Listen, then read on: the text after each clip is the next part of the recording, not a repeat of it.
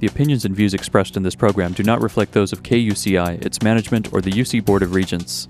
To find out more about this talk show or other talk shows broadcasting on KUCI, log on to our website at kuci.org or check out the latest program guide.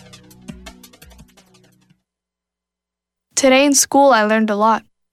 In chemistry, I learned that no one likes me. In English, I learned that I'm disgusting. And in physics, I learned that I'm a loser. Today in school, I learned that I'm ugly and useless. And in gym, I learned that I'm pathetic and a joke. In history, I learned that I'm trash. Today in school, I learned that I have no friends. In biology, In English, I learned that I make people sick. And at lunch, I learned that I sit on my own because I smell. In chemistry, I learned that no one likes me. In biology, I learned that I'm fat and stupid. And in math, I learned that I'm trash. The only thing I didn't learn in school today The only thing I didn't learn today the only thing I didn't learn Is why no one ever helps. Kids witness bullying every day. They want to help, but they don't know how. Teach them how to stop bullying and be more than a bystander at stopbullying.gov. A message from the Ad Council. You're listening to Get the Out. You're listening to Get the Out. Yo, you're listening to Get the Out. You're listening to Get the Out. What's up? You're listening to Get the Out. Yo, you're listening to Get the Out. You're listening to Get the Out. Excuse me, it's Get the Funk Out. Right here on KUCI 88.9 FM in Irvine every Monday at 9. For more information on the show, you can visit the show blog at getthefunkoutshow.kuci.org. That's right. Get the out. All right, enough already. I get it. Yeehaw!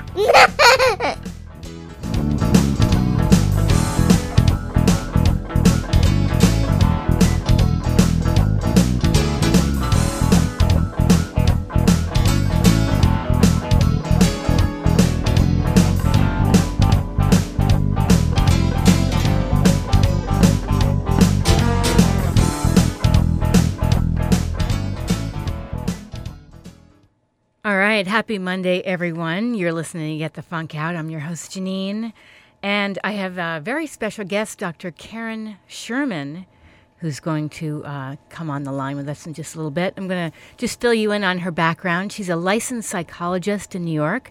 She's been in private practice for over 35 years, and her focus is relationships and marriage and helping people achieve their greatest potential.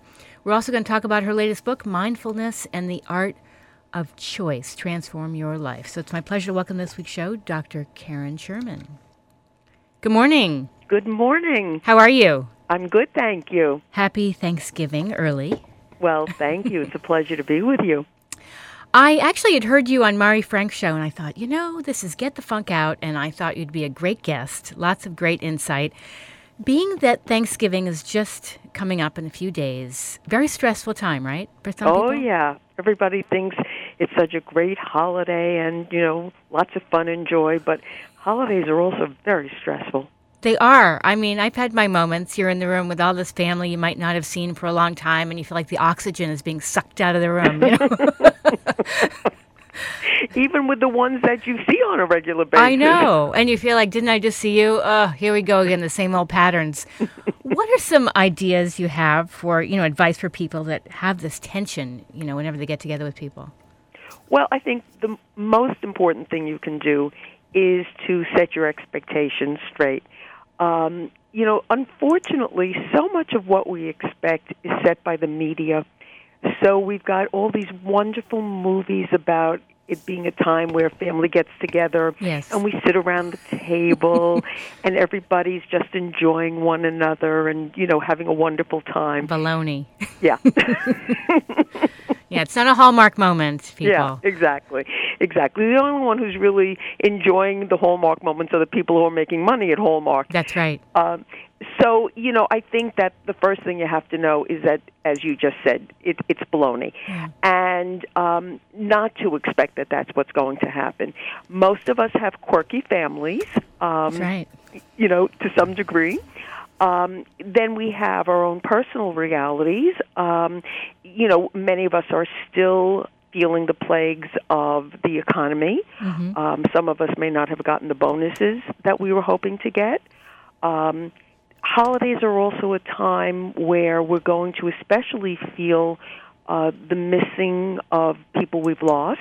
Oh, yes. If you've had a breakup recently with somebody, it's certainly going to feel like, I'm alone at this point. Right. If you're not with somebody, you're going to feel that. So it's just a lot of tension. Now, then when you come back with your family of origin, mm-hmm. what tends to happen is that all of the roles that you played when you were, little people, including, the way mom and dad acted, the way you were with your siblings, everybody starts to revert back to those old I know. patterns Why again. is that? That's crazy. You could be like, 45 years old and you feel like you're 12. 12? 12 is good. 5. Okay, 6. 5. Yeah. Eat your vegetables, clean your plate, but I'm 45. Yeah, absolutely. I remember reading an article years ago by a psychologist who said, I help all these people, I give good advice, and then I go home and I'm functioning like a 5-year-old little girl. Awesome. So that's very typical. And if you know that, it's really going to help because you're not thrown by it. Mm-hmm. Okay, so that's the first thing. Okay. The second thing is, and I know that this is sort of like, I'm putting the cart before the horse, but the dinner's only going to last a couple of hours. True. So if you realize, okay, I've only got to do this for a couple of hours, it's not going to be such a bad thing. Right. The other thing is then, this is something that I learned as a survival technique with my own children years ago when they were little. I would dress them up, and I'd get them all ready with their cute little barrettes and their little dresses and everything, Cute. and we would be driving to Grandma's house for the holiday. And my mother-in-law, may she rest in peace, was a very fussy lady. And we'd walk in the house, and she'd start to criticize the barrette I had chosen or the way I did their hair or something. So aside from it being insulting to me, here are these poor little girls who are being, given the message that the way they look is not okay. Every year this would happen? Yeah. Oh, awful. Yeah, okay. So, I didn't want to criticize her in front of them. I didn't want to start a family feud. So I had to think about how could I insulate them. So what I did was we would, on the drive over, we would play a game. And we would say, okay, how many different things can Grandma find to comment about? Or, oh God, you're awful. Or, how long do you think it'll be before Grandma says something? Mm-hmm. And we made a game of it. And we would just say, Grandma's very fussy. She doesn't mean anything by it. Right. So that way I wasn't really, making her, I wasn't being disrespectful to her. But that way the kids, didn't feel so badly about it. Okay. So I'm now going to suggest the same thing to listeners. Okay. If you know that Aunt Mary starts making these obnoxious questions about, you still don't have a boyfriend? You're not married yet? That's right. That's right. Been there. That's I mean, right. I'm married now, but I remember years ago. That's right. Okay. So, how long is it going to be before Aunt Mary starts asking those questions? Okay? The more that you can create that kind of distance, the less you take it personally. Mm-hmm. Okay? Sure. You can also reframe it in your head. Reframing means taking a situation and thinking about it differently.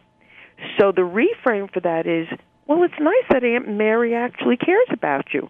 And she's, concerned about you. Yes. Because the truth of the matter is, you can't change anybody else. That's right. The only thing you can change is your reaction. Well, sometimes people come across as very bitter, unhappy, and they criticize other people, and you can't internalize it because it makes you crazy. Oh, absolutely. Absolutely. So I have 2 suggestions for that. Number 1, think of them as 2 feet tall, like little children. Okay. Okay? If a child came out and said certain things to you, you would dismiss it and you say, oh, they're a kid. You know, they don't matter. I mean, and children come out with the most preposterous thing. My grandson said to me recently, Nana, you're not old. How come you have that kind of skin that looks so old? Oh, cute. But, you know, it was funny. It was my grandchild. Yes. And, of course, whatever he says is adorable. Yes. You know, adorable. Or my husband is balding, and our granddaughter said to him, Pop, you know, Gappa, how come your hair only grows on the side and not on top? You know? So it's cute. It's cute. But if adults say that to us, we're insulted. Yes, that's So right. imagine them instead as 2 feet tall. Oh, you're funny. Okay? Yes, little Alps. Okay.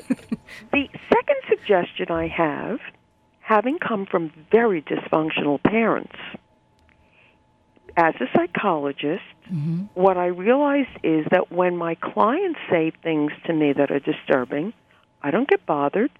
They're my clients. I don't take it personally. So I would pretend that my parents were my clients. I see. Okay? Yes. And I didn't take it personally. I like Now, that. Everybody can do that. If you're a nurse, think of the people as your patients. If you are a lawyer, think of them as your clients. If you're a salesperson, think of them as a potential person where you're trying to close the deal. All of these are ways to, again, distance yourself. That's a great idea. I love it. Because I know I've done this where, you know, you take all these comments. I remember my grandmother, I was 6 months pregnant, and we had traveled to Alaska for a family event. And she says, I have never seen your hair look so awful. And I was horrified. I didn't know what to say. Okay, then we go into the next group of suggestions, which is your deep breathing to calm yourself down. You're at the table doing these deep breathing techniques. Yes, yeah, in which as a pregnant woman you had to know anyway. Right. The other thing is, if you do have a mate or, you know, somebody that you're close to in the family, create a signal between the two of you so that if you really need to sort of debrief or to vent for a moment, you give each other the signal and you sort of step out of the situation for a few moments and, you know, do whatever you need to sort of, you know, de-stress for a moment. Yes, that's a great idea. A little code. Yeah. Yeah. That's really, really a good idea because, you know, there's just so much tension over the holidays. And it's some people, you know, they dread going to be with their family. Yeah, yeah. If children are there, and a lot of times in our families there are children there, playing with the children is a wonderful distraction. And the parents will love you because then they get to eat their meal. Yes. And you're taking care of the children, and then you're involved with the children, and you don't have to be part of the family dynamics. And the drama. That's exactly right. Or go into the kitchen and help, you know, help clean up the dishes or whatever. Again, remove yourself from the situation. That makes a lot of sense. Now, you focused on different tools to connect better in relationships. Do you want to share some of those tools with us? To me, here's the biggest tool. Again, remembering that you don't have the right to change anybody else, but now I'm going to teach a little trick. I believe at any given moment, each one of us has the power to initiate the way we act to somebody else. And based on the way we act to somebody else, somebody's going to respond in kind. I trademarked the term action-reaction. So if I say something to you that is not so nice, then you're going to, you know, respond badly to me, and then I'm going to respond badly back, and so on and so forth. But if I act in a caring way to you, then the reverse is going to happen. It's going to be positive. So I'll give you a concrete example. One of the things that my husband and I like to do when we're stressed or when we've just felt overwhelmed is we go for a drive. And there was this one particular time where we were just really, like, stressed out for a good part of the week, and we were both really looking forward to going out for our drive. And we're driving along, and I don't remember what it is he said to me, but it really ticked me off. Oh, great. So I got annoyed, and I responded back, and then he responded back to me, and before you know it, we're fighting. Mm-hmm. And then I sat there for a moment, and I thought to myself, I teach this stuff to people. I ought to try to do some of it. And so I just took a couple of breaths, and I relaxed. And then I said something nice to him. And then he said something nice back to me. And then, again, I responded back nicely. And within a few moments, we were having the kind of time together that we both wanted. I could tell you story upon story where this has happened with clients, where I've done this with my students. It absolutely works. Now, I have many women who will say to me, why do I always have to be the initiator? Oh, yeah. And my answer to them is, well, you can think of it that way, or you could realize how empowered you are. Mm-hmm. Because at any given moment, you can change it. I was just working with a client right before we started speaking, and she was talking about the fact that, Thanksgiving is coming up, and her children are coming, and there's been a lot of difficulty with her children because of perhaps not the best parenting she could have done when she was raising them, but there was a lot of issues. It was understandable. And so her 50-year-old daughter is still complaining. Oh, awful. And she said, how do I respond? And I said, when she complains, say to her, I really get it. And I really understand. And if I knew then what I knew now, I would have done it differently. But I understand your pain. That's a great response. And I said to her, don't try to explain what you did. Mm-hmm. Don't try to justify it, because the more you justify it, the more that she's going to tell you why it wasn't that way. And she looked at me and she said, oh, because I said, that'll not only stop it, but it validates her and it heals it. Mm-hmm. And shows empathy. And that's right. Yeah. That's right. Yeah. So you see, the way you respond can make all the difference in the world in the way that somebody else will react to you. I also think humor, finding the lighter side of something, instead of being critical and saying, that garbage is overflowing in the kitchen. It's going to attack us.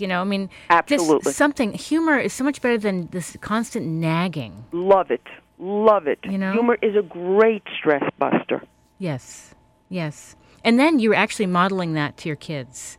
Because my kids, I have two girls, and sometimes I feel like a nag with stuff, and then I try to find the lighter side to things, deadpan humor, acting silly, it just helps. Yes, absolutely. And because what happens is that without us even realizing it later in life, we act on what I call autopilot. Mm-hmm. We've learned things early in life, certain patterns in life, much of which is picked up based on what we see modeled for us, and we just keep doing the same thing over and over again without even realizing what we're doing. So our best teachers are what we have seen modeled by our parents, and if we can, as parents, act a certain way, not what we tell our children, but what we demonstrate to our children, that will be a wonderful way to really set the stage properly. If you want your kids to be charitable, mm-hmm. don't tell them about it. Be charitable. Yes. Yeah, so I think humor is terrific. It is.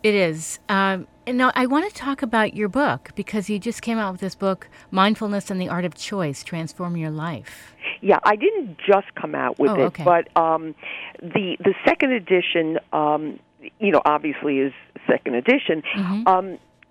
It's a book that talks about that concept I was just mentioning, Jane Ann, about autopilot. Again, when we're kids, we learn certain patterns to please our parents because they're the ones with the goodies. They've got the love. They've got the attention. And so whatever's going on in our home is the only thing we know, and we want to please our parents. So we learn these things, and then we just continue to do it right into our adulthood.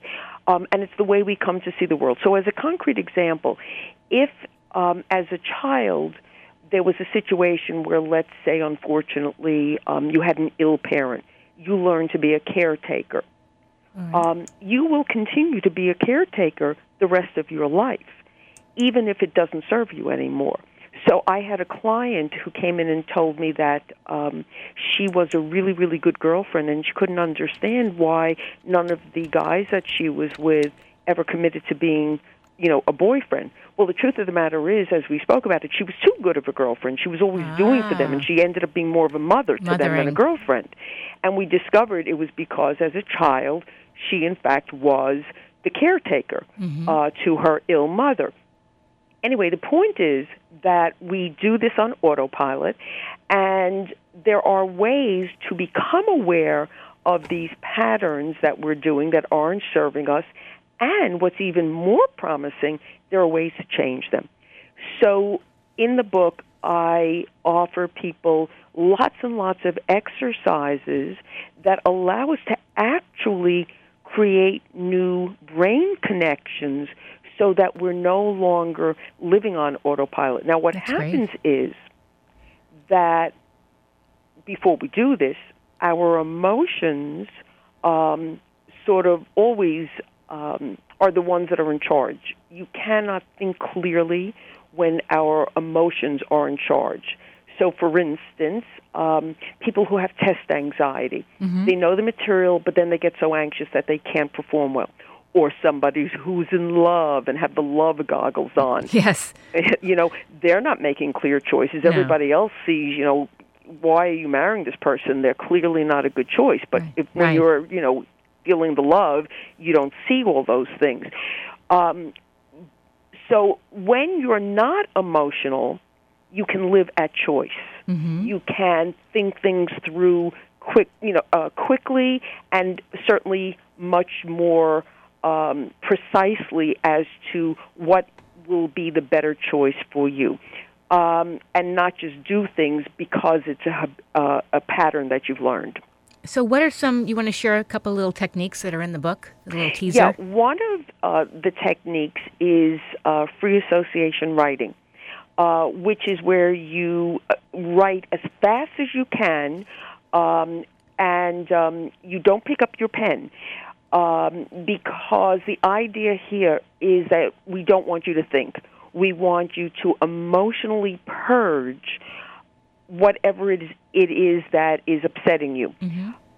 Again, the idea is to get past the thinking component and release what is emotionally in you.